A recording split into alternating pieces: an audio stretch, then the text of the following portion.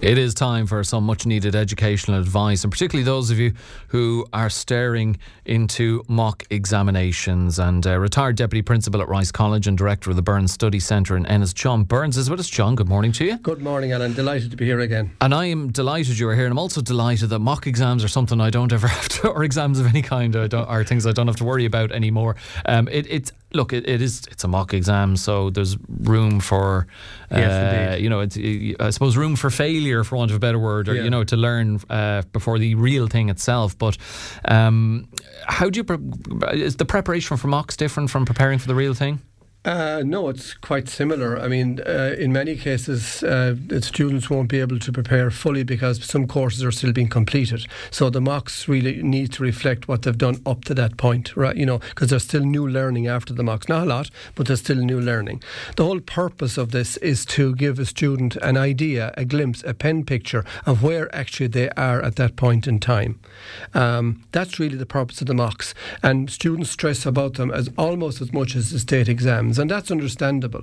But they are there just to show you, where am I with my maths? Where am I with my English? And what kind of a grades am I going to get? Not only that, but how you behave in the exam centre, how you judge your time, how you time your questions. And the mocks really are where you need to make as many mistakes as you possibly can, and hopefully they're picked up on, and that you don't make those same mistakes in the actual state exams themselves. That's the real purpose of them.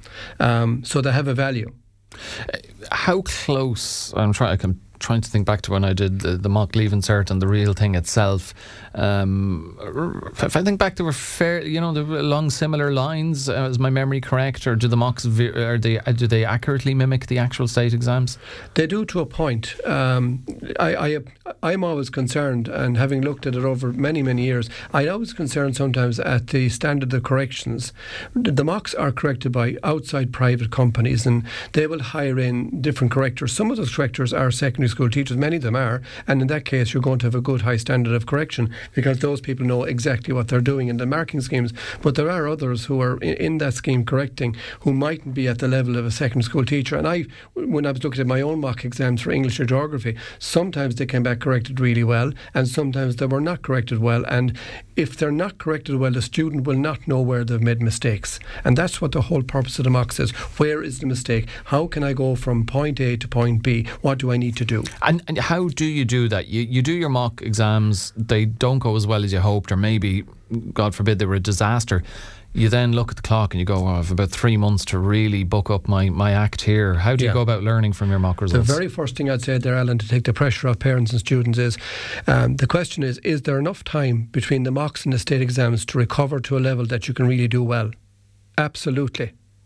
You can, if you make a complete hames of the mocks, you can change it around. You can turn it on its head if you know where you went wrong. And if you go to your teachers individually and say, okay, I got this mark, I need this mark, where do I go? And the teachers are fabulous. They will give the students a study plan to get them from where they made the mistakes right up to where they need to go.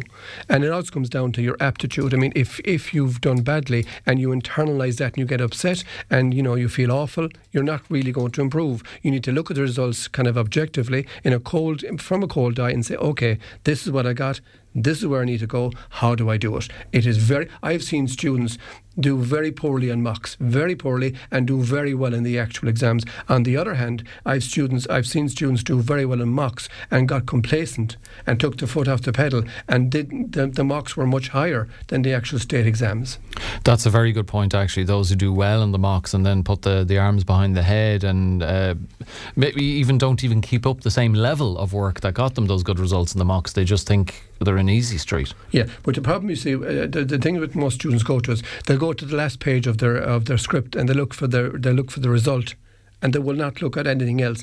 Some students will not look at how it was corrected or where the mistakes were made. For each subject, if you've not done very well, you need a remedial plan. And the best person to go to is your class teacher and say, can you help me with this? And they will, and they're very happy to do that. Again, just maybe to reiterate the point that the time between doing the mocks and doing the state exams, there's ample time there if you get your act together. If you don't get your act together, you're going to get the same results you got in the mocks and probably worse. Okay, and you don't want that, trust me. So it is achievable, 3 months to get to improve your results, I presume with a lot of work. Yes. Is that through purely schoolwork? Would you recommend grinds as well on top of that? I think a grind is only really necessary when the student has fallen way behind, maybe through absenteeism, or they might not be picking up on the teaching method in a particular class. In that case, the grind may work, but the grind has to supplement what the teacher is doing, so they both need to be in tandem. But I would say to students, look at the mocks as something that's going to really help you here. Stand back, time yourself, go to your exam on time, do the best you can do your answer plans, get them written up as fast as you can. When they're done, try not to hang around in groups outside, just go home and forget about them and plan for the next one, and just see how all that works. There are mistakes you may make in the mocks that you certainly must never make in the state exams, and I'm alluding there to if you think that maybe in the mocks you're going to copy something. Are you going to bring in some notes? Are you going to have an earpiece on? Or everything you think that we don't know about, that we've caught before, if you're going to do that in the mocks, you'll get a reprimand from your school, no doubt. I have to ask, has someone tried that with the earpiece?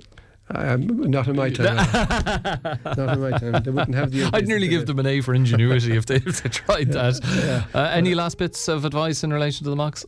Not really, just to really just give it your best and then figure out where you went wrong and put in a plan, a remedial plan to help you move forward. That's really it.